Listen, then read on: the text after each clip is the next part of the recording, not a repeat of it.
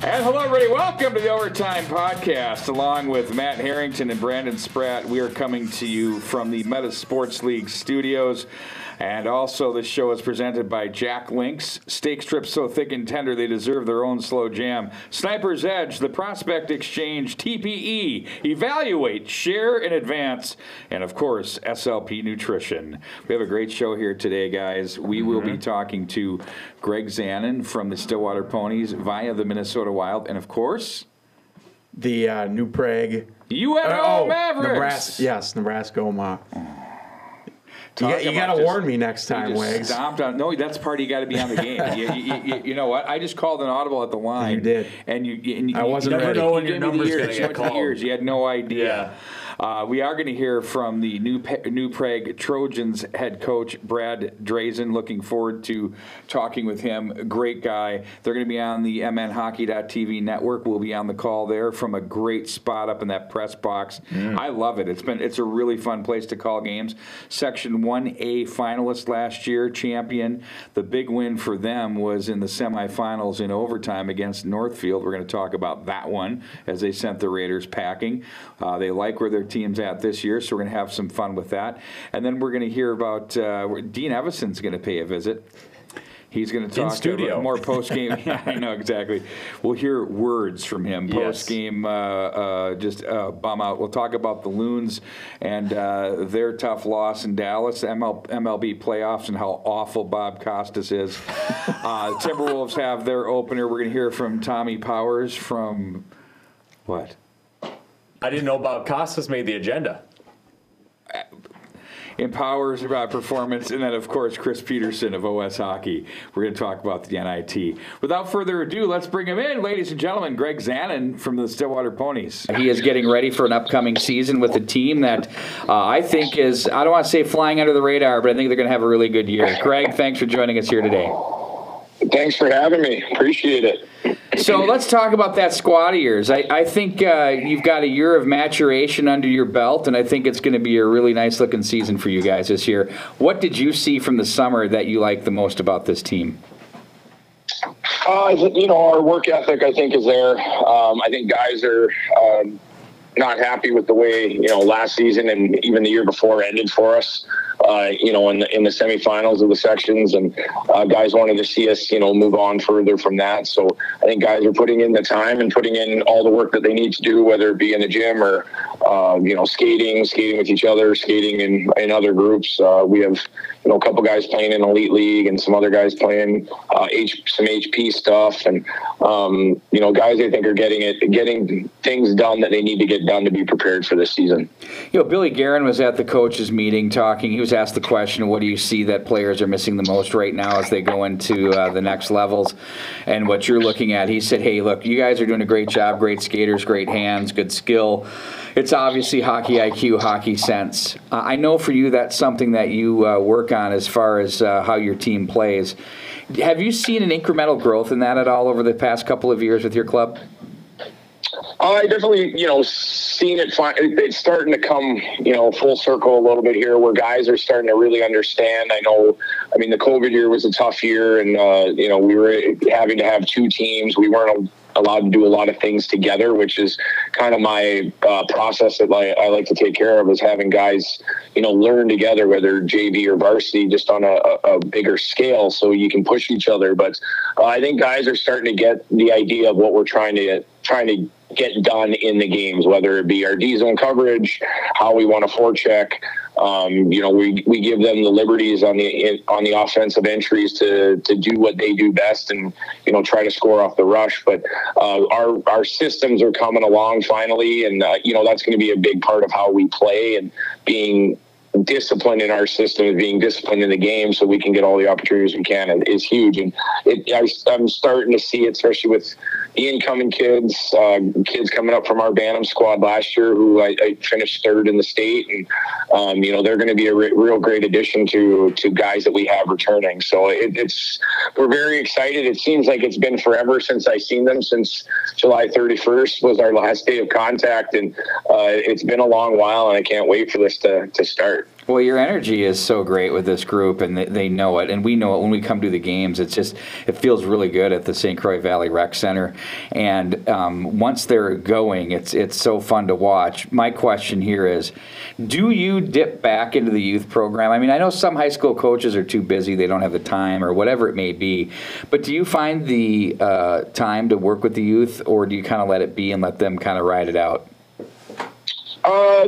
I kind of let them ride it out as far as like trying to get to practices and stuff like that. I do help out with the tryout processes, just as basis of like just running tryouts, just so there's somebody there with the whistle, putting them through the drills, letting the coaches be able to sit up in the stands and watch the kids versus trying to get out on the rink. So early on, we're kind of involved as far as, having our hands on. I run a lot of camps throughout the summer for the youth, fall camps to get them prepared for tryouts. So I see a lot of the kids, just maybe not directly through Saha.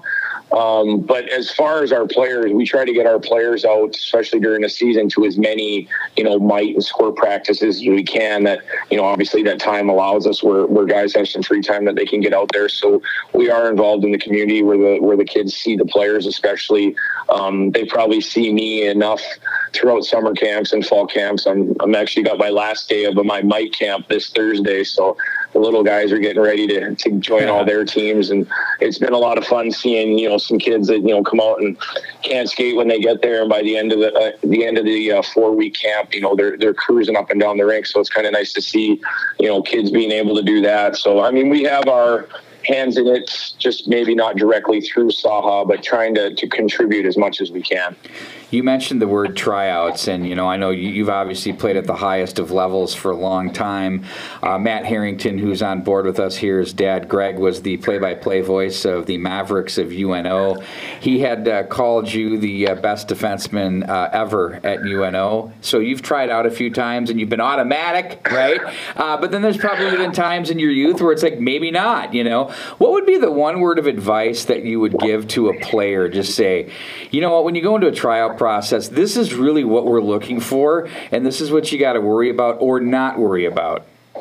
I guess the biggest thing I tell kids, especially, going into a tryout, maybe that I'm not even running, but a tryout that they're going into, is just leave it all out there.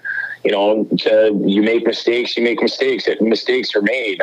We learn from mistakes. That's how we get better in hockey. That's how we get better in life. So don't be afraid to make a mistake. It's just always how you react. If you react and you throw your hands up in the air and you look down, a coach is going to see that right away. If you make a mistake and you go try to make a better play after, especially at the older levels, you go and you make up for that mistake by, having a good hit and getting the puck back and making a better play. I mean, those are all things that you can tell kids that'll help them through the process of just go and just leave it out on the rink. Don't hold anything back. Coaches can tell when you're holding things back, and it's something that I don't like to see as a kid hold anything back. Put it all out there. If you make mistakes, you make mistakes. And then if you don't make a team, it's really not the end of the world. You go and you play at the level that you're at, and, B1, whether it's B2, and you improve from that year, and then you come back next year and you use the fact that you didn't make that team as fuel to just get your fire going for the next season and get your training into par through the summer. And that way you're ready to go the next year. That's great sage advice for sure. And now we're just going to quickly downshift on this segment, of course, to your former team that you were with, the Minnesota Wild, and off to 3 straight losses at home, looking defensively disheveled from what I can tell. Offensively, not bad. I mean, they're putting the puck in the net. How hard is it at that level or any level when you're expected to be really good internally? Forget about the external stuff. How hard is it to get the negative out and stay positive?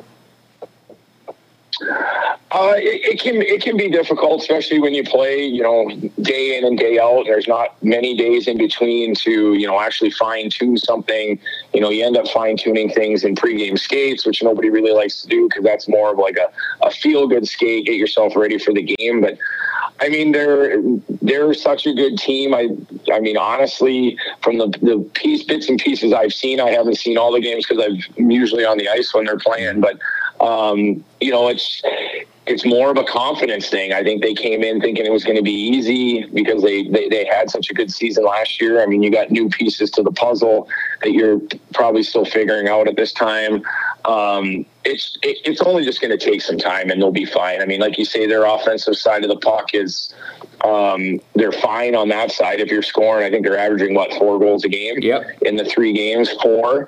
It's just a matter of everybody buying into helping the goaltenders out. I mean, I know I've seen a couple goals maybe you put on the goalies, but also there's a lot of side to side action where that's a defensive zone problem that they need to take care of, and they will. It's just like I said, new guys and figuring each other out, and they got great goaltending. Fleury will rebound from this. He's always been able to maybe come back from a bad or a couple bad games and stand on his head. So it's just a little bit of time. It sucks because they play so many games, and I think the teams they've played too haven't been a cakewalk for your first 3 games of the year either. I mean, you play the Rangers where I think they came in a little, people were underestimating them and they're high flying and they're scoring tons of goals. And then you got to play the Avalanche, and you know how they are, and they're even missing guys and they're still able to high fly. So I think, schedule and maybe getting into a lesser degree of difficult teams in their schedule will help, make that rebound and get that comfortable feeling back. Well, it's really interesting because you almost had the feeling, I saw enough of the preseason games where it was almost like a glorified no-check foreign. I know some guys are fighting for jobs, but by and large, in today's game, there's just not a lot of openings with salary cap and how it all goes, especially with this team. But they're playing against a lot of teams where they had a lot of ice, and they were just transitioning so quick out of their zone, where it kind of came down to what you said earlier, or at least it felt like. It's not that they forgot about it. It's just I think they got lulled into, boy, this is quick, get it, go. And those teams, the New York Rangers, who were in the conference finals last year, they're not giving you any space. But you were right. The side-to-side stuff is like, whoa. You don't see that like that often. So those are just a couple of my just dovetail, probably repeating exactly what you said. But anyway, question to you on the high school level. When your team isn't going well, like this, let's say, I mean, what's your – you can't really, tattoo them, right? I mean, how do you go about it? I suppose each situation's different. I think each situation is different. You try to find what the problem is, I don't know if it's an attitude problem, if it's a belief problem, if it's not buying into the system. There's certain things where you get at them a different way. Maybe you're a little bit harder on them. Pucks don't come out as quickly in practice, and you do a lot more skating to get them to find. I think it's trying to find the common problem, and if things aren't going well, sometimes you make them try to hate the coach. So they're all buying into something, right? Well, we hate that guy, so let's go out there and work together. There's certain things, and you try to figure those things out. And I mean, sometimes they're having a bad day at school, or tests are coming up, and they're a little bit stressed there, and I try to just communicate with them. Mostly is like, okay, what's going on? Why are we in a lull here? What do we need to do? And try to get their opinion on what they're playing the game. I want them to play a game a certain way. They're not always going to do it, but why aren't they doing it? So let's figure it out. If we need to change something, here and there to make them more comfortable, it's trying to get them comfortable in the way to play. I mean, we had a stint, not last year, but the year before, that, we were on a slide and was trying to figure out guys weren't scoring goals and why weren't they scoring goals? And you try to figure it out, and then you turn it around. So with the high school season, it's kind of nice that, those regular season games, those conference games, and they all mean something, but you're always going to get to that spot where, as long as you're playing your best hockey in those last few weeks, you can still get there. And you can be that team, that surprises everybody. But you got to get that team working all together. And obviously you don't want to take all year to do it, but sometimes that's the route. And, you go every day and you work hard and you try to figure things out. That's the old "don't watch the water boil, it'll boil," right? It's gonna happen for sure. Greg, thanks for joining us here today. Really insightful, fun, good stuff. I can't wait to be on the calls. I know Brandon, who's in here, and I tend to kind of elbow each other for your games because we like going out there and doing them. It's the best drink. I think it's the best drink in business. I love it so much. So we'll see a lot of you. We got a good tough schedule this year, and we got actually it's 13 killer. home games versus 5 like last year. I know, it's so bad. You guys should be out there quite a bit this year. Yeah, we'll be blazing a trail for sure. So, all right, well, you and I will be in touch soon, and looking forward to getting those cameras in the ceiling for you, too. Appreciate it. Thanks, guys, for having me. Thanks, Greg. Greg Zanon of the Stillwater Ponies. We'll be back with more right after this. Man needs meat. Young'uns especially need meat, but you can't send nippers to school with a T-bone in their pocket. So arm them with Jack Link's beef sticks. It's a tasty protein treat that says, grow, you good thing. Plus, it's gluten and MSG free, which should please just about every mom, except the vegetarians. So if you're fed up with seeing mice bites out of their packed lunch, get the beef stick out. Jack Link's, feed your wild side. We welcome you back to the Meta Sports League studios here at the Overtime Podcast, and joining us tonight, today, this afternoon, whenever you're listening to this podcast, is the New Prague Trojans head coach, Brad Drazen. Brad, a state tournament entrant last year, getting ready for this year. First of all, how are things going for you, and how stoked are you to get underway for the season this year? Yeah, thanks, guys, for having me on. I really appreciate it. Love the chance to be able to talk about our guys and all the great things that they're doing. And, yeah, we're getting ramped up here, ready to go. It's almost, once we start getting into October, Halloween season, that means it's high school hockey time. We can't wait. 24 degrees this morning at about 7:30. It's really hockey time. Let's go. I mean, I don't – and you know what? Us hockey rubes, nobody's complaining. Let's go, right? Let's go. That's what we're looking for. The cold weather, that means, like you said, it's hockey season. It's time to get going. Let's talk a little bit about your team from last year, how it transitions into this year. I mentioned to the guys in the open about how your team had that big win in overtime against Northfield. They were the 1 seed. I believe you were the 4. You get through that and you go on and win in the section final against Albert Lee. Obviously everybody's goal as a team is to get to the state tournament. You must have had a tough hill to climb, though, after that win against Northfield to keep them focused on the prize. What was the message there? The message was, hey, we did what we needed to do against Northfield, and we need to stick with that game plan. We need to stick within what worked for us and not try and do too much in a big moment. For a lot of our guys, almost all of our guys, that was the first time they had been in a semifinal, final type situation. We coming from Class 2A, we were a lot of first round and out type of team. But I give credit to our guys and our leadership that they stuck to the plan, they stayed focused, they knew what they needed to do, and they got the job done. And then as that translates to this year, how do you feed off of that experience to not then walk into this year? I mean, there's a level where you say you expect it, but you don't skip steps. Right. This will be interesting. This is the first time that this group and really New Prague hockey for a while has been, the hunted, so to speak, where we're the section champion coming in. But I'll give credit to our guys. They've been, our senior leaders have been phenomenal. They've organized early morning lifts. They're organizing skates together. They're doing what they need to do to get back to the state tournament. And that tells me they're in the right mindset. They know we're just not going to be able to show up.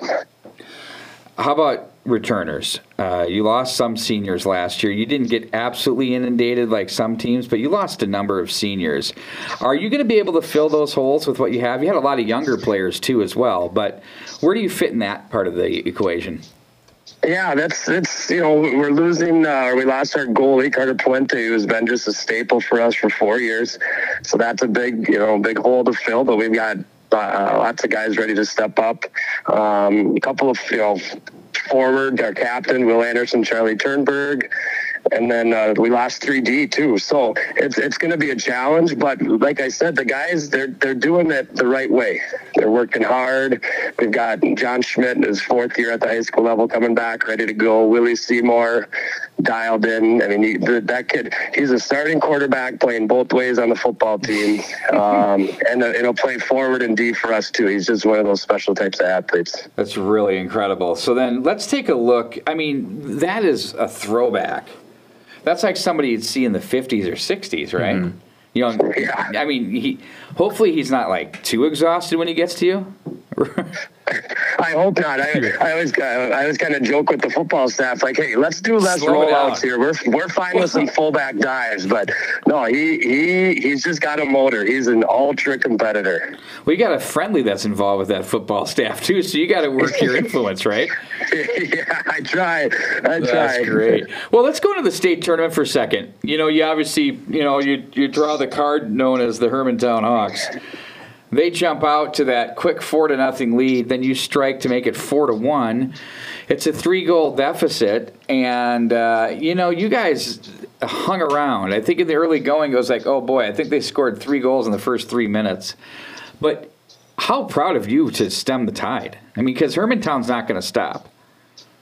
No, and that is as good of a team as we've seen, and we've, with our conference, we get to see Chaska and previously Eden Prairie and all that. I was so proud of our guys to not give up or to not throw in the towel. I think a little bit was the big scene, the big lights. I think we kind of got caught up into that, and I can't really blame them either. I mean, you're playing Hermantown and at the state tournament, and so for us to get back to our game, to not give up, to get back to what we wanted to do. That was just a true testament to the type of kids that we have. Brad, what's really interesting to the bright lights and to the whole tourney thing, which is so interesting, every kid goes to it some way, somehow, whether they're sitting in 216 or whatever it is they're doing, I mean, they all know the vibe and what it's about. And you also know, the helmets are stacked up on the bench there, on the top of the bench, and you come out, you go for your skate, you work your salad, you do the hair, John King's looking at you, all of that, right? And so there's a tempo to it that's sort of expected. It's almost like you've watched the movie growing up, and now you're in the movie, and there's this like fine line between being stuck where am I actually a player here or am I observing this? And I think you really have to do that the first time. So many teams that haven't been there in a long time or for their first time ever, it's really difficult to be able to fully grasp the show part of it. Did you learn stuff from that as a coach? So if you get there next year, you can say, okay, here's some couple key components here we got to lock in on. I think a couple of things jump to mind. One, as a staff, we encourage them, our players, take this in. Holy smokes, it's a long season. Like you said, the state tournament is it's the tourney. And we encourage our guys, soak it in, take it in. And that first moment when you get to your locker room and then you walk out and you see the XL, it's just... You can't replicate that feeling. It's just such a special thing, and I'm so happy that our kids got to do that. The timeline is kind of sped up from what we're used to, and so I think that's something. If we're fortunate enough to get back, that's something that we would adjust on a little bit because there's a lot happening, and there's TV stuff and all that stuff that needs to get taken care of. Where on a normal game, we're on our timeline. Where in the state tournament, it's 100% on theirs. But that all leads and adds to the experience. That it just it kind of becomes a feeling that you chase more and more now. When it comes to the tourney, now we're kind of on this topic. It's fun to talk to a coach who was just there. Mm-hmm. I always feel as though every year we leave. And I look at Matt Harrington, who covers a lot of that stuff with me, and I always say, buddy, that might have been just the best tourney we've ever had. And I'm not just saying it because it was am I wrong, Matt? No, you're not wrong. It's crazy, isn't it? So the question to you is, do you think it just keeps getting better? I think it does, because it's high school sports. Well, you just got to love it, to see the student sections and the bands and the whole community turnout. I mean, we had a great turnout from our community, and then to see Hermantown drive how many hours down and they have their band. It's almost like the college pro sport conversation, right? Just the passion that people bring to it, and the student sections. You just can't duplicate that, I don't think. Well, we do work with some other spots around the country, and you see the kids come in for showcases and do the things they do, and you say, whoa, even our regular season games, you just right, you guys? And both you two been on the mic. Yeah. Like I don't think people fully understand even what the regular season does here. And our regular season is as big as or better than any other states at this age as high school games. It's not close. Totally agree, and I think it's been a topic of conversation, certainly with, we had the people from the Hockeyland documentary on earlier this year. They were phenomenal. That documentary is getting more and more attention, and I think it's really been a big sort of boon to the Minnesota community model that this really is. It gets the community behind it. It gets, the community invested, and we see that every year. The state tournament is the fruits of that. Let's talk about your community, Brad. Where are you guys at? Where are they at with you? They are just behind us 100%. I mean, we have just a fantastic student section. We have to bring in some portable bleachers this year to accommodate people that are turning out. It's just save me a seat in the press box, will you? Yeah, I mean, it's true. It's just to see, and I love to see our youth kids show up in jerseys, and they get all fired up, and they'll, come pound on the glass or come, give the guys knucks on the way out. Like that, to me, is what it's about. It's that bigger picture, the impact that we can make. And so that's been really cool, being from actually 4 of my 5 coaches are New Prague alumni. Wow. And so to have that kind of connection has just been awesome. Fully giving back to the program. That's amazing. Let's talk about the schedule itself for you guys. You start largely on the road. I mean, you got 2 out of it looks like your first 1, 2, 3, 4, 5, 6, 7 games are on the road. And you've got some really tough competition down the rung and down the ladder. You got a couple AA teams, obviously conference opponents in Eastridge and Chanhassen. You got Benilde and St. Louis Park. I suppose the fans have Friday, February 17th circled. It's the Red Knights and the Trojans. Yeah, it's just, the Metro West is just a great conference to be in. You have to show up every game. You have to, and I think that prepared us for our section run that we were able to make. That we had to be prepared every game, or it could get ugly for us. And so that was a huge thing for us. Very huge. A final question for you before we let you bounce here.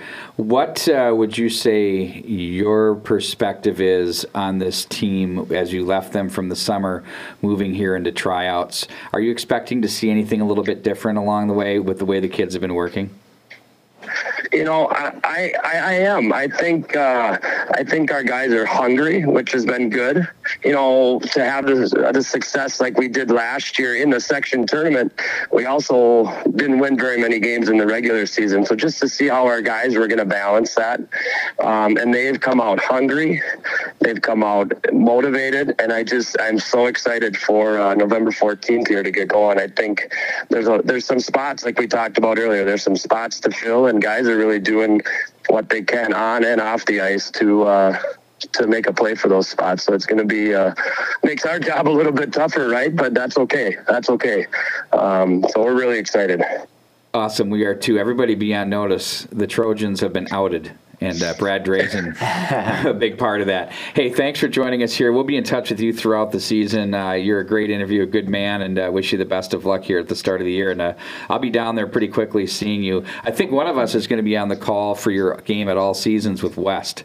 So we're looking forward to it. That would be great. Nate Olson's a buddy of mine. He's like, let's get the announcers. Let's go. So we're looking forward to it. So one of us will be tripping over you for a pregame interview. Looking forward to it.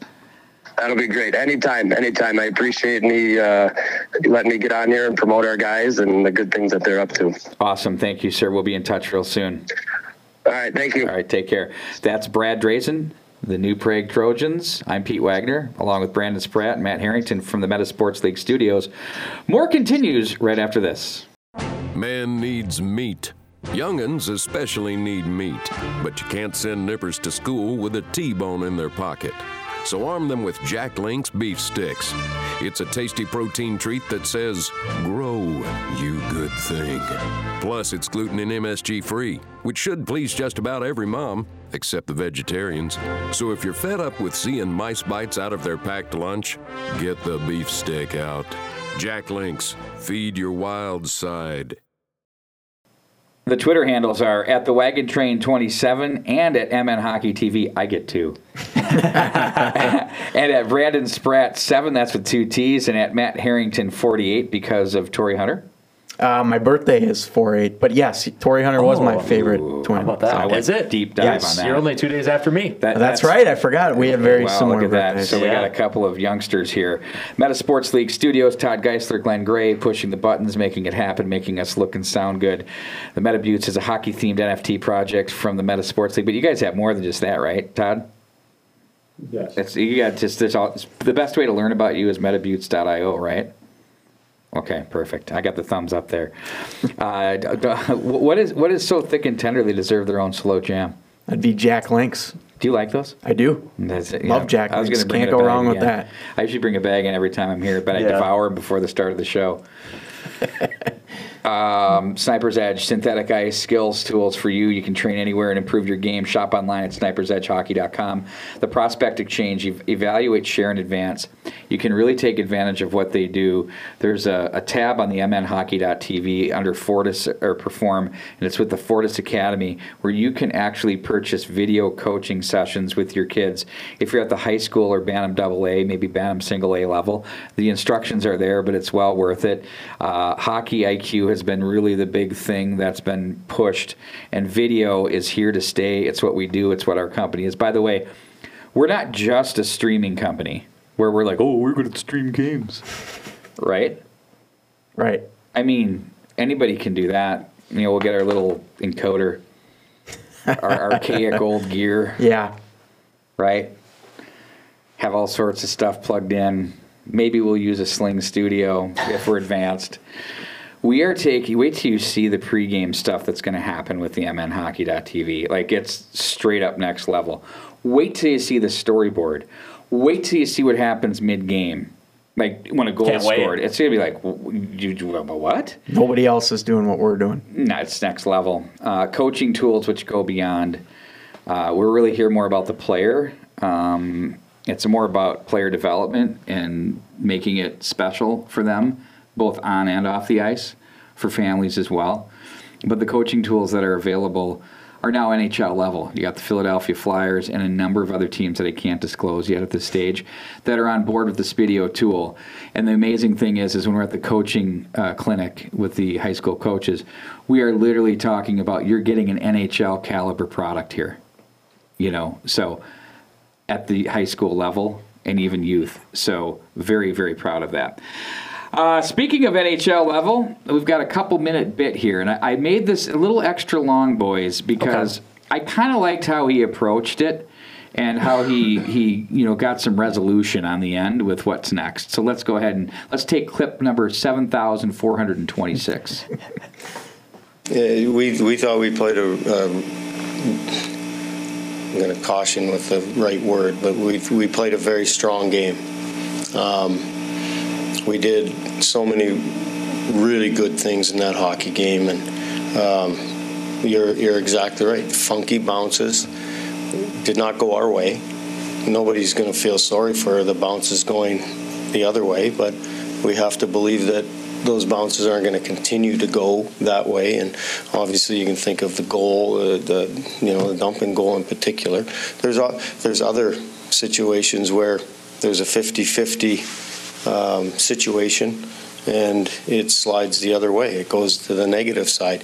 It's not going to continue to do that if we continue to work as we did tonight. And to take another step forward. We still give up 6 goals, which is very disappointing, obviously.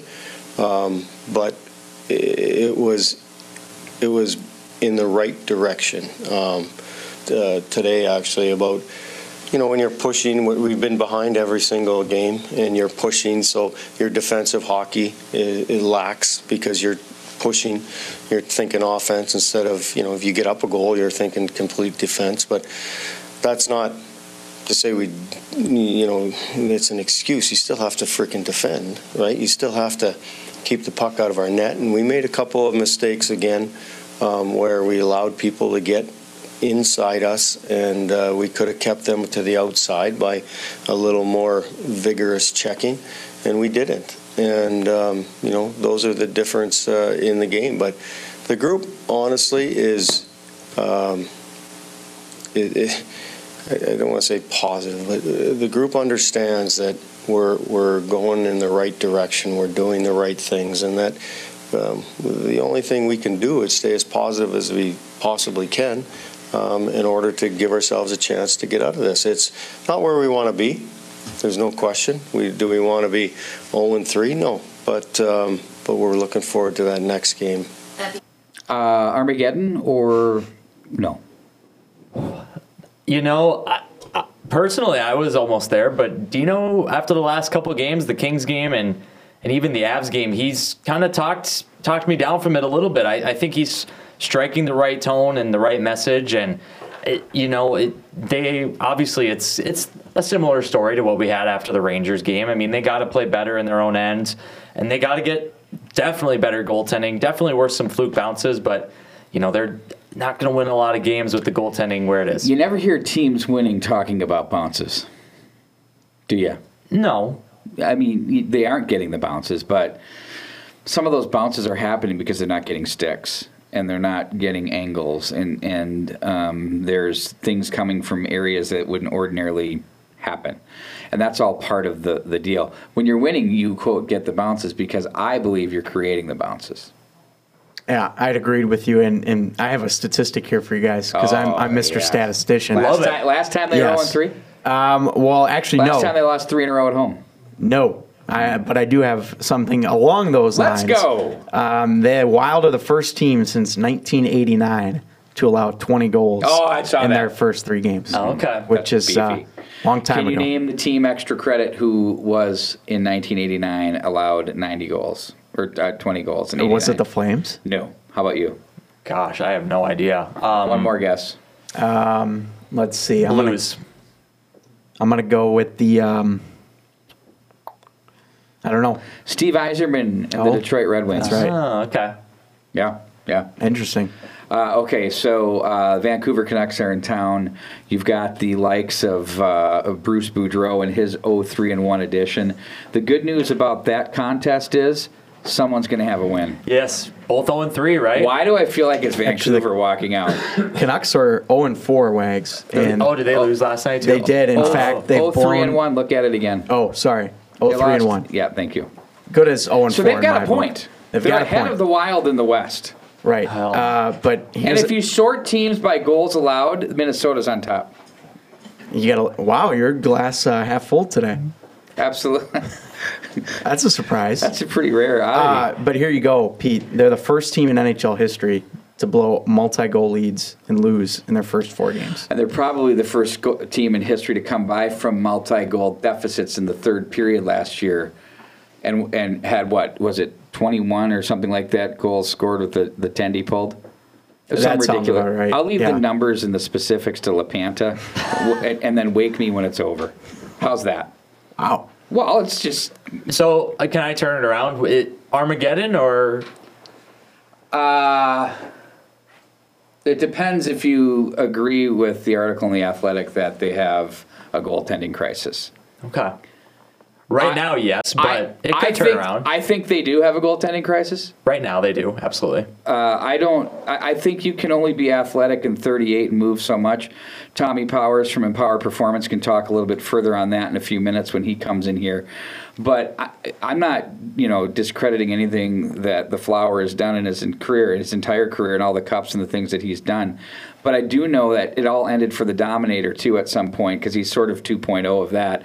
Or a glorified John Casey for the older folk that suffered through that in the 80s and 90s. And Chris Peterson here with the NIT is very well aware of that. And OS Hockey, he's nodding the head. He gets it. So I don't know. I mean, in the end, they'll be fine. But this is really disturbing. I'm concerned on the blue line. I still think they're too small. Yeah, and I guess one thing I was thinking about, too, is as we're hearing Dino to sort of talk about we're chasing the game, right? So we have to play a little more open. Is this a situation where, is this just how the NHL is trending? I mean, it's trending more and more goals year over year, but is this a situation where I know the Wild are good offensively, maybe you just have to tighten the screws on that a little bit and rein your game in? Maybe they miss Jordan Greenway. Maybe he's that important. Maybe they do. We might find out in the next few games. Well, they're going to win. It's going to be because the grief line's back. And That's right. It's grief. Oh. That's all we're going to hear. It's a little nauseating, isn't it? Stop. Yeah. Okay, just don't. Rossi, good to see he's been bumped up a little bit. Third liner. He's going to at least get some time. I don't think you just get bad overnight, right? You don't play the way you did in the preseason and suddenly suck. It doesn't work that way. That's been a really odd one to me because it seemed opportunity. Like That's all I'm going to tell you is opportunity. Yeah, and it seemed like, they put out the whole video, too, of Rossi's and Billy G's office making the team. Hey, we've done everything that we've asked you to do, and then you're on the fourth line. Did you hear the news? Sammy Walker's called up, and he's down to the Iowa Wild. Boy, he's having a nice start. Yeah. Edina Native's getting it done. Yeah. What do you think's going to happen there? I thought that was very interesting. I got to share a story on him real quick.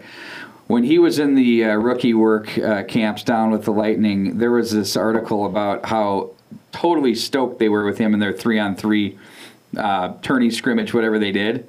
And I'm like, oh, he's gone in 2 years from the Ghosts. They're going to sign him. It never happened. And then he became a free agent. He probably got into a situation he felt better about. I mean, would you want to follow that lineup? It's tough to crack it, especially when you're, a 7th-round draft pick? A couple more topics here before we bounce. So I don't know. I'm not going to predict the Wild. I can't. I'm done. I'm just going to watch it. I'm just kind of chuckle if they lose and be happy if they win. How's that? We've already reached that point. We're only 3 games into the season. I know a sinking ship when I see it. Okay. And Gilligan is not getting it done. Ooh. All right. Can't wait to follow up in 15, 20 games. I don't know. Well, tell me. I'm not saying there's nothing guaranteed in professional sports. I'm just saying the turnovers about 3 feet inside the blue line on the offensive zone have been atrocious. I know. Like, what the hell are you guys doing?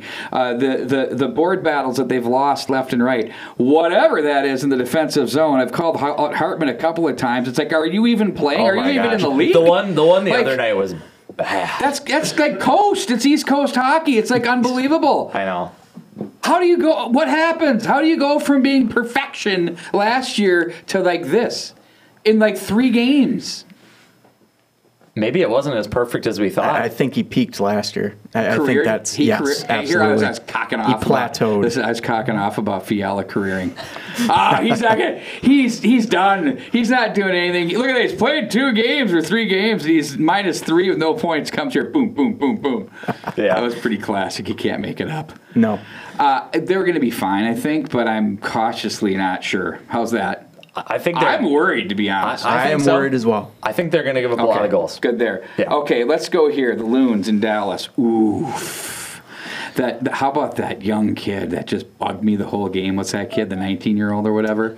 And then he did that little off-speed cheeky penalty. That little chippy thing. Yeah. I know. That was a tough way to lose. God, it would have been great if you would have hung on to that thing. It would have. Yeah. Heartbreak. But, it was both. It was a really thrilling match. It was. I mean, I'm glad you got to tune in for a little bit.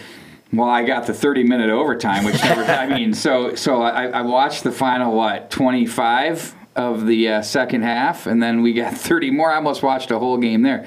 I'm seeing the cramping. I'm going, oh, here comes Rafa Nadal. You know, when he gets the I call it the fake cramp. He goes down. He's eating like 20 bananas.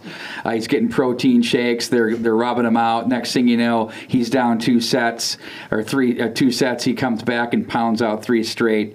I thought the same thing was happening with these cramps on the field. Yeah, I mean, it's one of those sports where you have to be in such physical shape. I mean, all sports really. They look tired. It's a lot of soccer. They're completely exhausted. I don't even know, yeah. Especially when you don't play that extra 30 minutes in the regular season.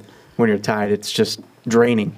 It is very draining. 4-2 Philly leads San Diego as we're recording this show now after the 3-0 deficit. Oh, you want a little more? Yeah, I was just going to say if we can keep it on the soccer topic.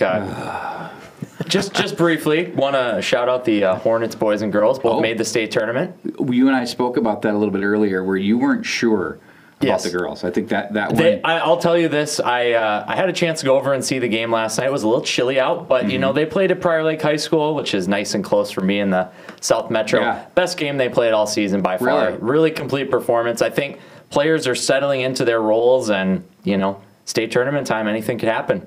When you play within your formations the way you want to do, things can and the potential with that team I think was there from day one. They were shifting some players around into different roles.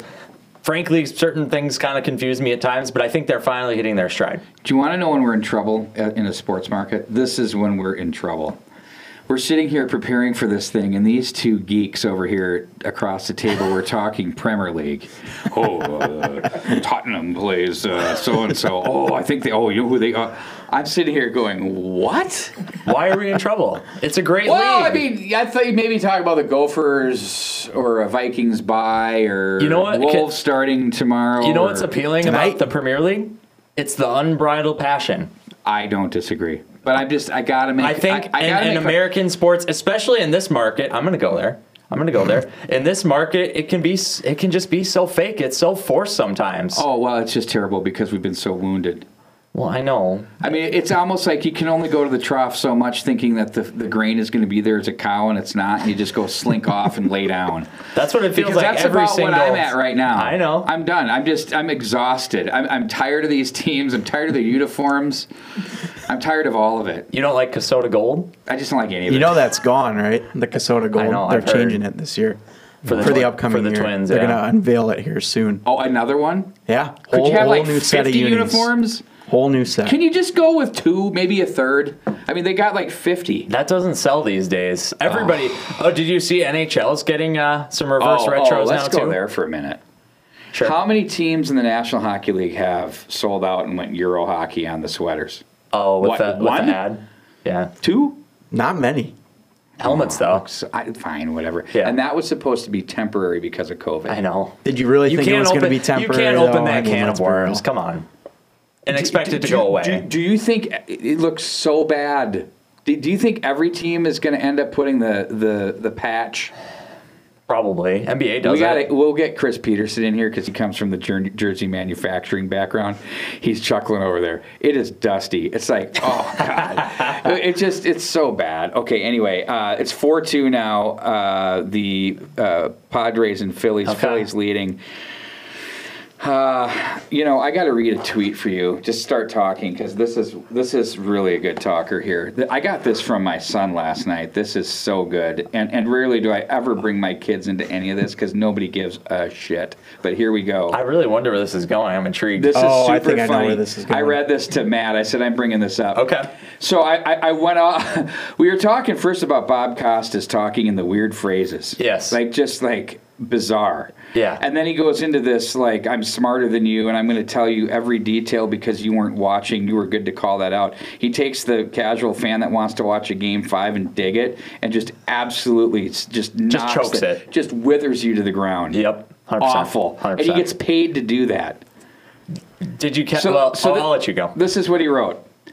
So he's watching the game, and he goes, "No bigger psychos in sports than relief pitchers. Tendies in hockey are close, but these pitchers are just nuts, man. Whenever they give you the shots from the pen, these guys look like they're on coke warming up. Jittery, herky-jerky, jumping, just calm the fuck down. Starters are zen, and then the pen is just pandemonium. What is that? Have you noticed? But was he just watching James Karinchak from just the all Guardians? Of them. Just all of them. They're just whacked. I'll tell you one reliever. Why are the relievers weird? It's just a thing, I guess. And is it because if they give up a hit, they're terrible now? I think that's probably it. Could be. There was I'm trying to remember his name on the Rays last year. Brandon, you might know this. He had the eyes were just going nuts in the playoffs. He was going Joe Nathan? Yeah. It wasn't even the mouth. It was the eyes they were moving back and forth. Fairbanks, maybe? I don't know. I'm That's going to have to question. look it up. I mean, who are these people? Just throw the ball. If we can go back to Costas. Pete Fairbanks, that's who it was on the Rays. Excellent. Look, the eyes. Do you think he was possessed? He might have been. Who knows? If we can go back to Costas for a second, did anybody catch the part where he said that the Yankees hadn't been to the World Series since 2009 and hadn't won since 2000? And they clearly won in 2009. How about the part, and I was there? I want to... Let me play this for you. This is a great tweet from something called Joey. It's outstanding, and then we got to get our guys in here. They don't want it. They don't care about this. But that one's knocked foul out of play. Oh shoot! Hang on. This is a guy making fun of Costas. Well, it's fascinating, really, when you think about 73 years to the day. His great-grandfather, who grew up just a few blocks away from Yankee Stadium, the old Yankee Stadium, that is, was making his way out of a market on Smith Street at 3:45 in the afternoon with the sun just shining over his right shoulder. Is that Joey Molinaro? Yeah. He's great. He's really good. Oh, that was good. His Nick Saban / Brian Kelly. It was so good, though. He was just going right after it. Yeah. Now we have to just suffer through the pregame tonight with Costas, and we're okay. That's right. BA's on the call. Right. Anderson's so much better. So self-important. Oh, one more thing. Why is it that every announcer on NFL football, whether it's Fox or CBS, has to sound or try to sound like Jim Nantz? Can you just be an original personality? Can you be yourself? That would be like all of you guys in the MN Hockey TV trying to sound like me. Well, you have such a unique sound. I don't know if that's possible. So does Jim Nantz. I know. So all these guys come out and they try. I was being a total jerk there, but thanks for catching that. But it's just like why their phraseology is the same, their tempos are the same. It's like there is no original thing. It's like all of these young guys like you grow up saying, "I want to be a SportsCenter anchor and I want to be like Neil Everett." And you guys, not you guys, that's why you're here. But a lot of these new guys come in and they're just acting like what they used to see. But when it first started and it was guys like Chris Berman, oh my God, how great is the 2 Minutes in Football, whatever it's called? Yeah. What? It's just, he's still, I mean, it never gets old. Yeah. It just never gets old. Well, and I think, just to close on this too, I think that's where Joe Buck is really underrated because he does have his own sound. He doesn't take himself too seriously, not self-important. So I think I'm right he's on very board. solid. What do you think of Tirico? I don't mind Tirico. He's a little soft-spoken for me for football. A little stiff, a little robotronic. Yeah. He's wonderful on golf. I think he does great on golf. Terrific on golf. Who is the guy, though, on NBC who tries to sound like Jim Nantz? Dan Hicks. Stop. He's not good. Just be Dan Hicks. Can you try? I will. Who are you? Do you have an original thought? As we head into World Series here, which will be on Fox, they have Joe Davis will be the new voice of the World Series. I think he's very solid. Does he do the White Sox? No, that's Adam Jason Benetti. Oh, Benetti, sorry. The White Joe Sox Davis? guy? Yeah. I like that guy. Joe Davis? Really? Yeah. No, Benetti. Davis Benetti's is fine, great, yeah. But that guy is young. And does Davis do the Oakland A's? He does the Dodgers. Oh. Yeah. Dallas Braden, one of the best color guys in the game. Love Dallas. Outstanding. Yeah. Benetti's good, though. He's doing a lot of Fox college football Still right now. Sam Rosen from that Wild game. That was the best. The passion is just so good. The excitement. It's good stuff. Just thrilled. Well, let's take a timeout. Wow, that thing went all over the place. Where did we go with it? A smorgasbord. It was kind of fun, though. It was. I love it. We'll be back with more. We've got two really big hockey personalities coming on here. Of course, Tommy Powers and Chris Peterson. We're going to talk a little bit about Tommy's business. He's making a huge impact on athletes professionally, all the way down high school, youth level. We got to let everybody know about what he's doing as well. Chris Peterson is the man. You want to talk about one of the most connected hockey people around? This is the guy, and he has put together something really special with OS Hockey and what is the Upper Midwest High School Elite League Girls Tradition NIT. We'll be back right after this. Man needs meat. Young'uns especially need meat, but you can't send nippers to school with a T-bone in their pocket. So arm them with Jack Link's beef sticks. It's a tasty protein treat that says, grow, you good thing. Plus, it's gluten and MSG free, which should please just about every mom, except the vegetarians. So if you're fed up with seeing mice bites out of their packed lunch, get the beef stick out. Jack Link's, feed your wild side.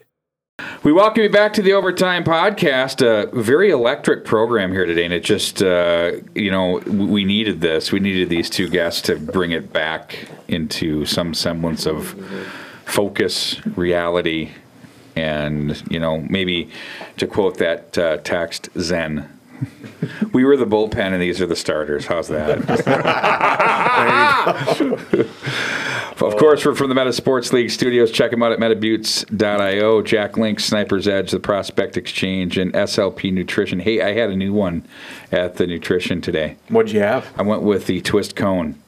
Their Herbalife Healthy Shake, St. Louis Park, right across from the football field. Alex Brosey. Dude is phenomenal. I've never seen a guy... It's almost like you've thrown back into Mayberry from Andy Griffith, like you go to the corner store and everybody just kind of hangs out. Yeah. I'm the old guy. I had the Marauders sweats on. Janine is the one who turned me on. Yeah. I had the Marauders sweats. I had the MN Hockey TV deal. I was talking to Chris Peterson, and we were getting into a very, I thought, good and serious conversation. I'm outside. I come back in. This one guy that's in there. Everybody that's in there is like 30 and younger. They're all workout machines. Yeah. They've all got the clothes, whatever that is that the young people wear. A lot of Lulu going on. Oh yeah. The dudes are just they got the tats on the back of the calves. I'm just like, why would you put one there? But okay, it's usually the Iron Man tat. The whole thing. You know what I'm talking about. So it's like okay. So I go outside. I come back in, and the guy that was in there had left, and I thought he was the girl that was working behind the counter's boyfriend because there was serious tension. And so I'm going, okay, there's something on. I go, is that your dude? She goes, no. She goes, that's funny because everybody's thinking someone's different.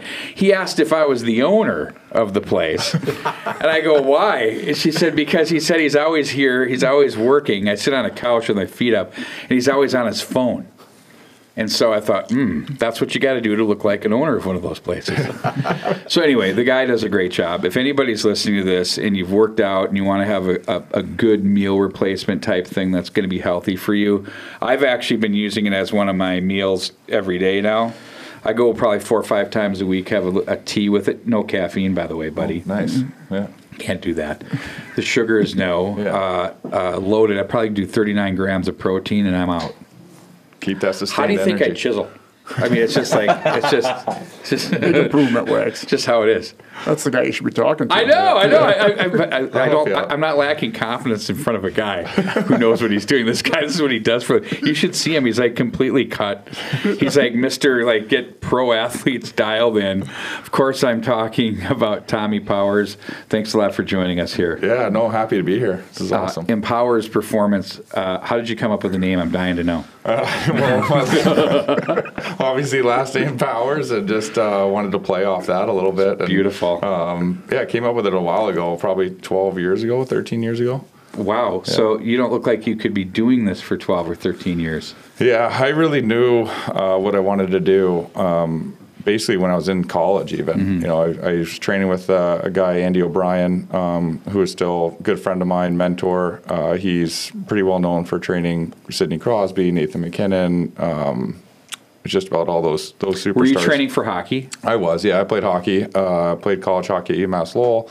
and he trained me through that stage of my life, and even after a little bit when I was trying to play pro.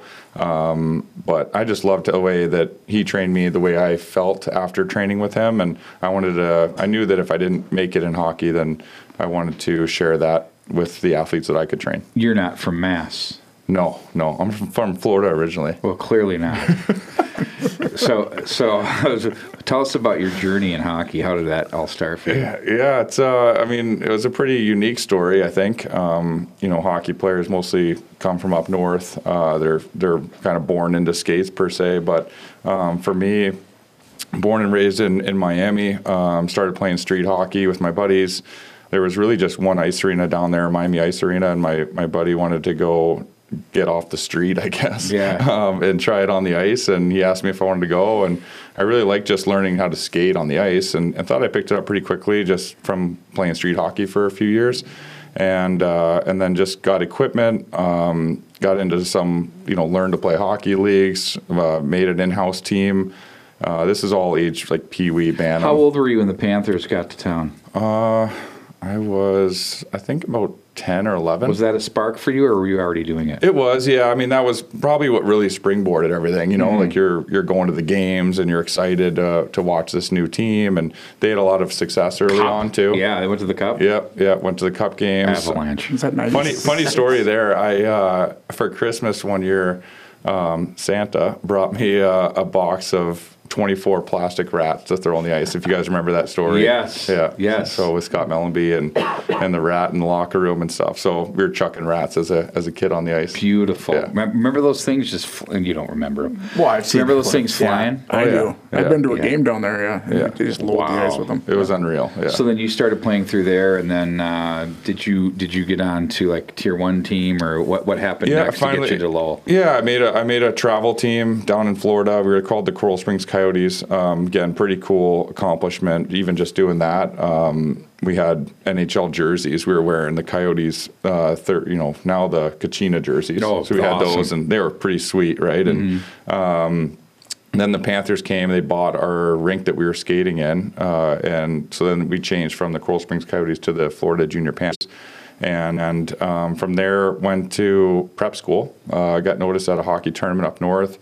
Played prep school hockey for a couple years, my senior year and post-grad year. Then I was, I just really wanted to play Division I hockey. I always watched Boston College play and Frozen Fours, and that was kind of my dream. So I had one more year of eligibility, played 1 year of junior up in Vermont and Ontario, kind of split the season. And then I actually wrote a letter to every Division I hockey team in the country. Wow. Yeah, even Alabama, Alaska, didn't really matter. That's what I wanted to do. And I got 2 replies back, one from UMass Lowell, one from UMass Amherst, and to be a recruited walk-on. So I took the Lowell opportunity. They had a good exercise physiology program. I knew that that's what I wanted to do, and training athletes or be in sports medicine, something like that, and did that. And then, worked for a couple NHL teams after playing college hockey and working in Calgary for a couple years, and now I'm here in Minnesota. Okay, I'm going to take a stab. He's kind of tall and rangy. So I'm going to go, you were a tall, rangy, puck-moving defenseman. Yes, that's correct. Yeah. Okay. Yeah. You know your stuff. Power play? No. More of a block shots on the penalty kill kind of guy. Okay. Yeah. So you're station to station, as we call it. Yeah. Okay. All right. Chip and chase? Chip and chase, yeah. So off the glass and out. Yeah, exactly. Wearing Craig Ludwig shin pads. Oh, yeah, the boxes that he would wear. So that's great. So then you worked with Calgary, and then did you start in Powers Performance? You were in Florida, correct? Yeah. Did you start it while you were working with Calgary, as we say, or in Florida? Yeah, so I was in Calgary. I was working for Andy O'Brien, actually. He left the Florida Panthers. He was the strength coach. He started his own facility there, and I wanted to learn more from him. He had been training me for about 4 or 5 years, and I wanted to learn the other side of it. So he said he left the Panthers. He was going to Calgary to start this performance facility, and invited me up there to learn from him, and I never left. I ended up staying there for about 2.5 years, and started training Matt Dumba. He was 14, so he was going to the school that was attached to the gym. And Andy wanted me to work with Matt, and so we became really close.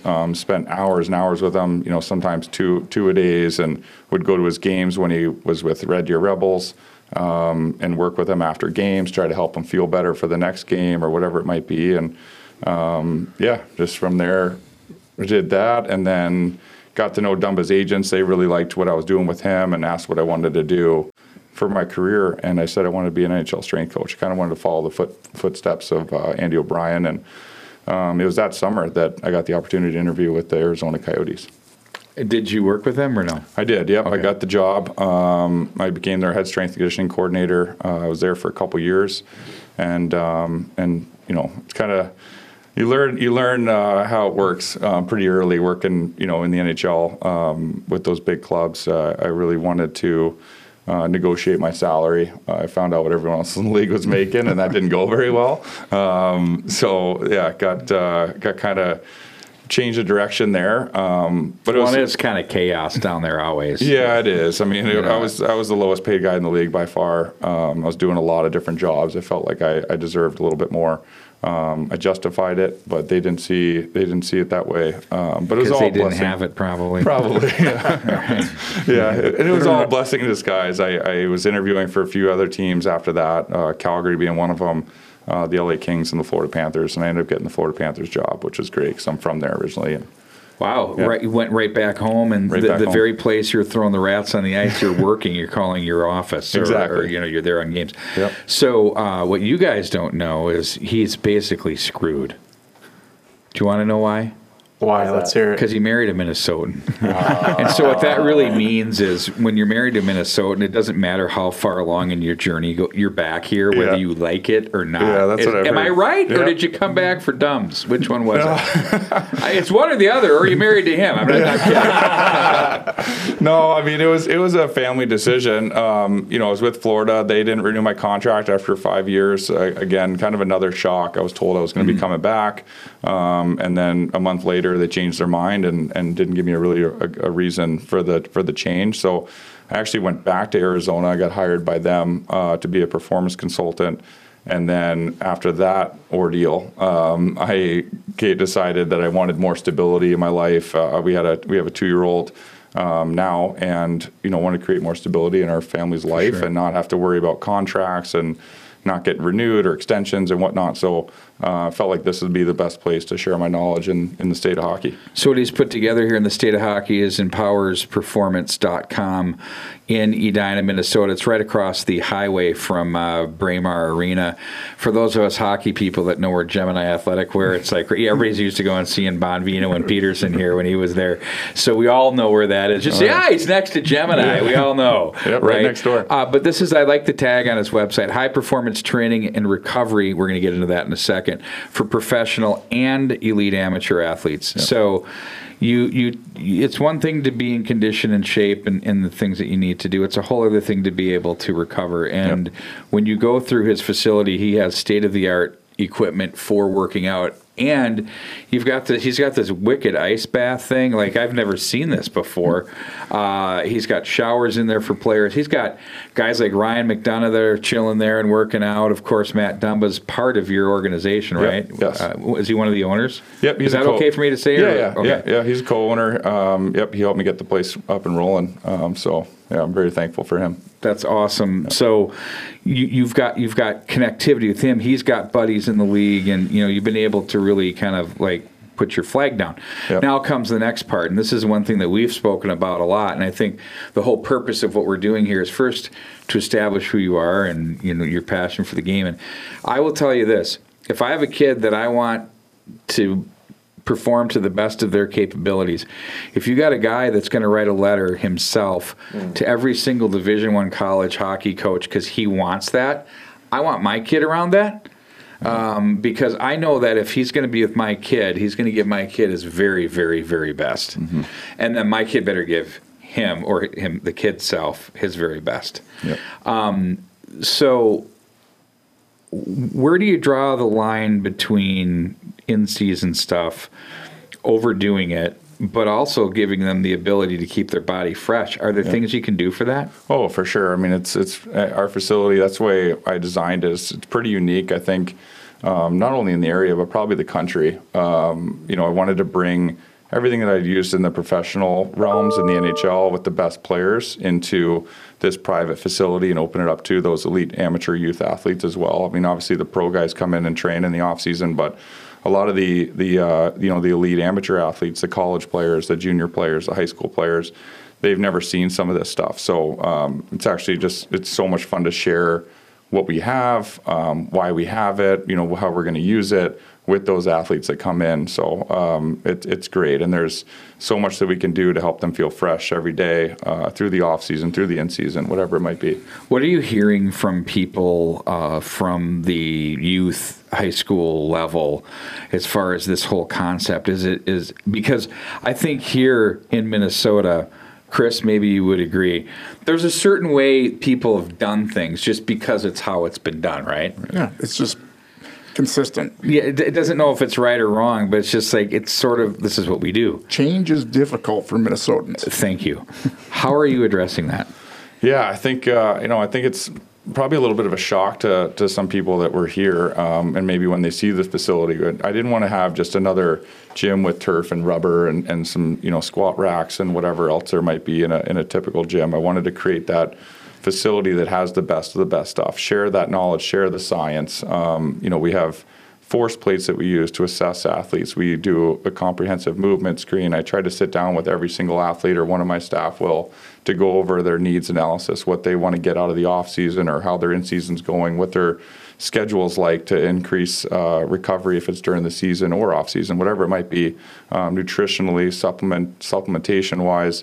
It's kind of never ending, and there's not everyone's the same. So the way that we really differentiate ourselves is we write custom, unique programs for each athlete, depending on their goals, depending on the compensations or imbalances they may have developed, depending on their schedules. One of the things that I've noticed, Chris, and I think you might agree with this, when we were young, mid 80s, late 80s, if you weren't 200 pounds, they wouldn't even look at you, even as almost like a high schooler. Remember that? Peter Zezel's like 5'7", 215, and his, I don't even know, I think his legs were so big they couldn't even, they touched. Yeah. It's just like, how do you even move? So the player now is more like you, long and lean. Mm-hmm. I bet you the percentage of 200-pounders in the National Hockey League today isn't even close to what it was 30 years ago. Yeah, I agree. Can you talk on to the physiology of the player and what really makes a difference in performance? Yeah, I think obviously touching on that point, the game's changed a lot. You can't hook, you can't grab, you can't cross-check like you used to, right? You watch those games, and the guys are just getting killed out there. So now if you'd even just get the stick around the hands, right, you're getting called. So, it's creating dynamic, moving players, players that are strong on their legs, single leg movements, stops and starts, accelerating, decelerating.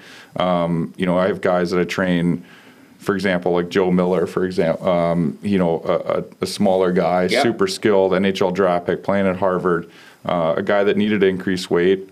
We put about 14 pounds on him in this off season. But where'd you put it on him?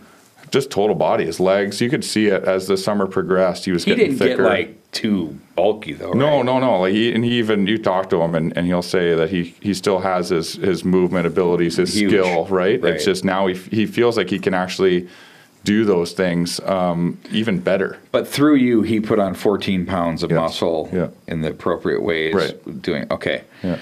So if you're listening to this and you are serious about it, everything he does is pro. Yeah. It's pro. This isn't just like, this is a theory, or it's hyper focused on what the right things are to do for the players from what I've observed and what I'm aware of. And I just think that we need to get that message out, because it is about making, so we're clear, I haven't asked for a dime from you for this. No. I will later. No, I'm kidding. No, but I haven't. That's not why you're here. Right. But, you're an incredible man. Met you at the Let's Play Hockey Expo. This is the type of stuff that we're about and what matters. And, Chris, you've been around the game forever. This isn't just boys, it's girls too. There's a lot of players that can benefit from this a ton. Yeah, well, Tommy's sponsoring one of the teams in our league. Some of the girls that are on that team and then other girls in the league actually go to the facility and work out and recover. Yeah. You didn't touch a lot on the recovery piece to it, but that's really important during the season. Certainly not an expert, but back in our day, what was our recovery? Run to McDonald's and get an extra value meal number 2? Or, Get no pickle. Yeah. It's true. Well, when you were talking about the twist cone earlier, I was thinking McDonald's. Yeah, you got all excited. No, it was an absolute phenomenal shake. It was that good. No sugar. So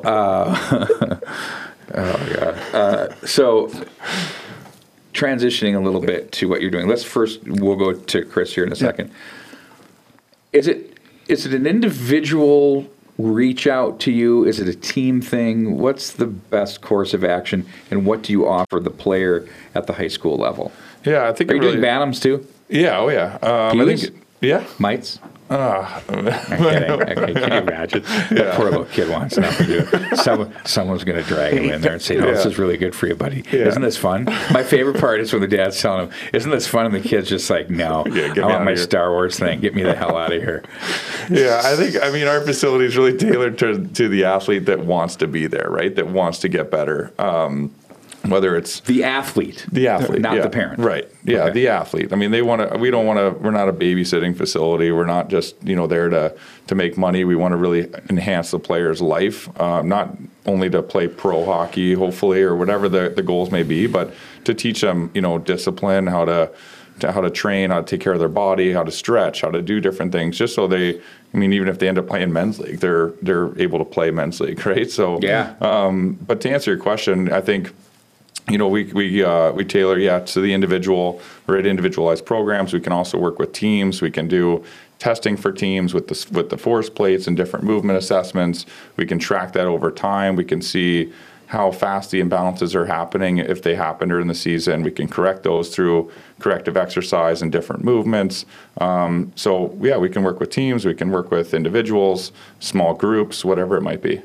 They can find you online at Empowers with an S performance.com.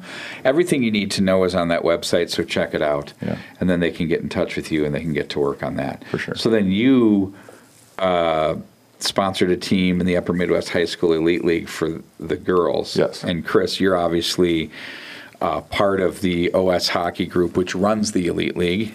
Is that okay for me to say? Well, yeah, it's kind of, they're obviously two separate entities. We run underneath the umbrella of the boys, Upper Midwest. Right, but you're like the management group. Yeah. Like you guys schedule the games and, Yep, exactly. All of that. Okay. So then there's this NIT thing. It's massive. It's huge. 72 teams? 72 teams, yes. From, 50 from out of the metro? Oh, there's only... out of the state. 50 from out of the state or more? Oh, more. Well, we have 11 teams in the state. How many buses are we going to see at the NSC this weekend? Do you know how they ring the whole thing? It'll fill it up. It'll be pretty jam-packed. A lot of teams flying in, too. Oh, really? Well, you mentioned the Kachinas. We actually have... the Arizona Kachinas are coming into town to play on the girls' side. We've got... Yeah, the Florida Alliance. You can see each and every the FA. You can see every single game on the MNHockey.tv. Yep. So it's all right there for you to enjoy. Yeah. So it's a big deal. So what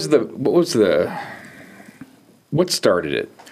Well, there was a big push back in mid 2000s when the parents and the players and all these kids wanted to play Tier 1. They wanted to play the Tier 1, the 60-game schedule, and some Minnesota hockey, and everybody got together. They started the Upper Midwest Boys Elite League to play in the fall so that our high school, we could keep our model. Our model is very unique in Minnesota, and the kids playing high school hockey is for your community, for your school, is a big thing. So they want to keep that, so then they started this league so they could get roughly 25 games in the fall of really high-quality hockey. So the boys had started, and they were established, and the league was going really well. They were trying to keep the kids from leaving for the USHL, leaving for junior hockey. And so Winnie and Eric Johnson, the old Minnetonka girls coach, and myself, we got together and we kind of helped start the girls side of it back in 2008 is when we started the Girls Elite League. And then we had the NIT tournament that year with 8 teams. 8? 8 teams. 8 to 72. Yep, wow. 8 teams, and it's growing and growing. What do you learn? I mean, these are Minnesota all-star teams. I mean, they're the best. How do they perform against the teams from out of the area? Well, we do really well. I mean, our under 16 girls team won the national championship last year. We're consistently, along with Shattuck. Shattuck is, they're obviously a high-quality hockey program. They've been around for a long time. But we throw our kids together and split them up on teams, and we're competitive nationally every single year. I think it's interesting because they do that, and it's not easy to just throw really, I mean, people say, oh, sure. But there are things in this game when you're playing at a high level where you come up as a group, you come back as a group, you transition as a group, and you have to trust a system that's put into play for you if you even have one in this type of situation. And you're playing against teams that have been practicing since August and are together all year, and even nationally when you get down further later on into the year, that makes a big deal. Is this just round robin play, or does this lead into anything to go to nationals or anything like that? No, the NIT tournament is basically set up as a tournament/showcase. So all the games are pre-scheduled. You play, and it's basically on a point system. But really, it's more or less about getting all the college coaches in to recruit, take a look at the players from all these different teams, and so they know exactly which rink they're going to at which time. How to much watch. of a pain is the schedule? Oh my God! We got a great staff that puts a lot of that together. You know what I mean? Yeah.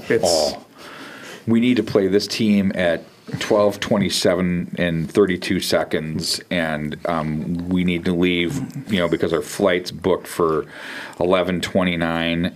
I mean, oh my God! It's tough. I just, God bless you. All. Yeah. Well, I don't. No, your crew. I would lose it. Yeah, it's a lot of work, but. More or less, you're doing it to try to enhance the experience and allow these kids from all over. And the last couple of years, haven't had the Canadian teams down, right? I mean, are they here now? Yep. We'll have it's the first year of the back post COVID. They're back. How many do you have? I think we have about a dozen that are here. So, what was your numbers at last year when they couldn't be here? Was it fewer 60s or something, or no? Yeah, lower 50, 58, and then Okay. the year before that was 38. So we've been kind of steadily growing. I'd be glad about that. Yeah, it's and actually you mentioned I think the Edge School, isn't that where Matt went? Yeah, that's where I worked for a bit. Yeah, they're coming. Really? Yeah, the Edge School, Calgary Edge School for girls. They're playing in the tournament. So you've clipped off a few here. We know the Alliance is here, the Phoenix team, and now the Edge School. What are the other teams of big note that should be made? Like, we got to go, this is a team. Let's check them out. Well, obviously, I like to promote our Minnesota teams because they're really, really highly regarded. But the Chicago Mission, they're always solid. The Mish. Yeah, and good old pizza, Little Caesars that we get every year, and good old honey baked ham. Wait. Do they not have either the best or worst road jerseys in hockey? Fantastic. So you're good with them. Well, we can get into the uniform. Yeah, talk. well, that's why I asked. I love things that are kind so of. those are. That powder blue works for you. Absolutely. Well, I grew up in Bloomington, I was right. Jefferson. The old PWB on the west side of Bloomington. But when they went, Jefferson went to a little darker blue. Remember when they did that? Yeah. Well, that was short-lived, wasn't it? Very. Yeah. Whose bright idea was that? I have no idea. I don't know if it was. I don't think it was Sats, was it? He wouldn't have done that. He wouldn't care about that. I think everything he owns is powder blue. Yeah, he wouldn't go there. No. Somebody had that bright idea that lasted about a day. Yeah. Okay, keep going. Who else? You brought pizza, and it totally. I went squirrel. Went off yeah, for sure. Welcome to my world. Yeah. Well, Chicago. We've got the Connecticut Polar Bears are coming. We really have them from coast to coast. I mean, and some of the teams that are we tier them. So you've got some of the high level teams. Playing in their own division. And you try to forecast it so that you want good competitive hockey games so that the kids can, get puck touches and showcase their skills to the college coaches. So, the Alaska All-Stars are coming, but some high-profile teams, you get Rink Hockey Academy out of Kelowna, British Columbia. They're always really good. They're coming down.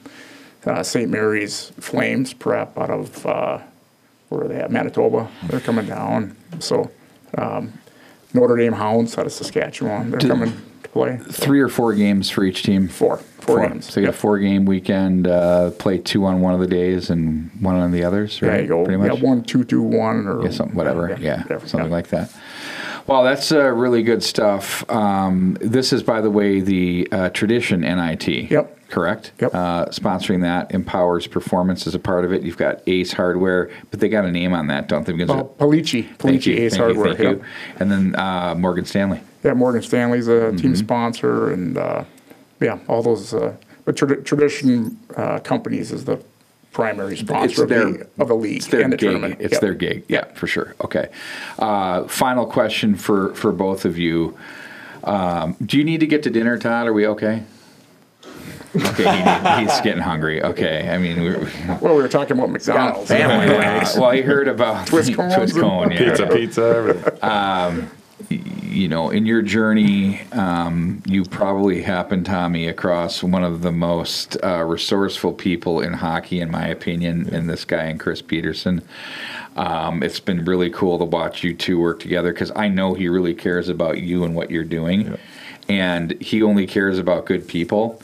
And so, and Vice, I can just tell it's a good thing. And so you two are sitting here for a very specific reason, that if you are in hockey and you want your players to achieve, but if the player wants to achieve, the most important part, as a parent, we're not working out. Right. It's not our workout. No. It's theirs. Yep. It's not your workout, Tommy. Right. It's theirs. It's their dream. And it's what you put into it. Yeah. You're not putting it into it, Right. Tommy. But what you are is you're providing the space and the technology and the know-how and the way to get to where they need to go.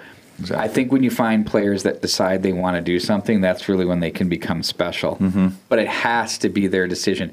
And I feel like, sadly, in today's sports, no matter what the sport is, a lot of time it's not the player's decision. And I'm just, from here, let's just step back and let our kids make decisions. Yeah. And many of them really do want to play. Right. Oh, yeah. Right? A lot of them. Yep. So let them make that decision. Mm-hmm. And we focus on hockey. Well, you guys were talking soccer earlier, but I don't in baseball but multiple sports, right? Yep. I mean, yeah. You want them to be athletes. We hear about that all the time. When you look at an NHL player, how athletic are they in terms of being able to play other sports? Yeah, I think they're very athletic. I mean, obviously, most NHL players are great golfers also, right? But a lot of them growing up played baseball or football. I believe McDonough, just in our chats this summer, said he played football growing up. So they're multiple, multi-sport athletes, and yeah, it's great. I think it really helps their athleticism. It helps them move better, be faster, change direction, and I think it will help them on the ice. Chris, throw out the Tradition Company The Tradition Mortgage? The website. Yeah, whatever you want, just so you can get taken care of. Right. So how do they get a hold of you for their mortgages? Tradition Mortgage, Okay, just Google it and get it. And if you look anywhere in hockey, that's the one thing we always... If you want to refinance, so they call you. Yeah, well, a refinance is going to be a little few and far between right now. But I hear you, Wags. But at the end of the day, what we like to promote is, the charitable giving that our company is primarily focused on, and not only prime sponsor of Girls Elite League, but Dynamites Hockey and United Heroes and all the different things that the company contributes to try to help kids. It doesn't even necessarily have to be hockey, but yeah, when it comes to Tradition, it's a fantastic organization to work for. Big supporters of hockey. There's a lot of ex-hockey players that work there, amongst other fantastic people in all different realms. So. It's a beacon to the community for sure. Yeah. and it's been really good stuff. Tommy, thanks for joining us here today. Thank you. you. A blast. Yeah, that was awesome. We'll have you two on again. We'll break it down mid-season. Sounds great. We'll go through the trends, the streaks. We'll see if the Wild are 0-50. Or, hey, how is Dumba right now? Have you talked to him? Yeah, I've talked to him a little bit. What's his take? How is he feeling? He feels good. I mean, it's. I haven't really talked to him about how the locker room is and that kind of dynamic. Is he bitching about the forwards or? No. I mean, his body feels good. Like Tyson Jost was in the other day doing some recovery stuff as well. He says he feels great. So I mean, obviously that's physically. I don't know. It's different when you're at the rink and you're 0-3 and whatever. I know they're going to snap out of it though. I mean, they play hard. They looked good last game. Just weren't getting the bounces. You guys may have watched a little closer than me. I was playing floor hockey with my 2.5-year-old. It was probably more entertaining than what I watched. But I think every team goes through a tough spurt, and maybe theirs is just early on, and then they'll roll a little bit. Frederick Gaudreau said the same thing. He said, every team goes through it. We just have to be going through it right now. Yeah. Well, what I would say is don't go through it again. Yeah. Because you got to limit that. Right. Well, and your first 4 are at home, and Yeah. Well, it's almost looked like they forgot how to play. Well, they went in a 6-1 weird way in the preseason, didn't they? Was it 6-1? You guys weren't here for that part, but what I had said is that it was almost like a glorified 4-on-4 Czech beauty league, Yeah. and you could fly around and beat everybody 5-1 and go, God, are we good? We're good in the D zone. We're smooth. Yeah. Man. And they had Jesper Wallstedt in goal. Oh, well. On that note, we're going to bid you adieu from the Meta Butte Sports League. I'm Pete Wagner. So long, everybody.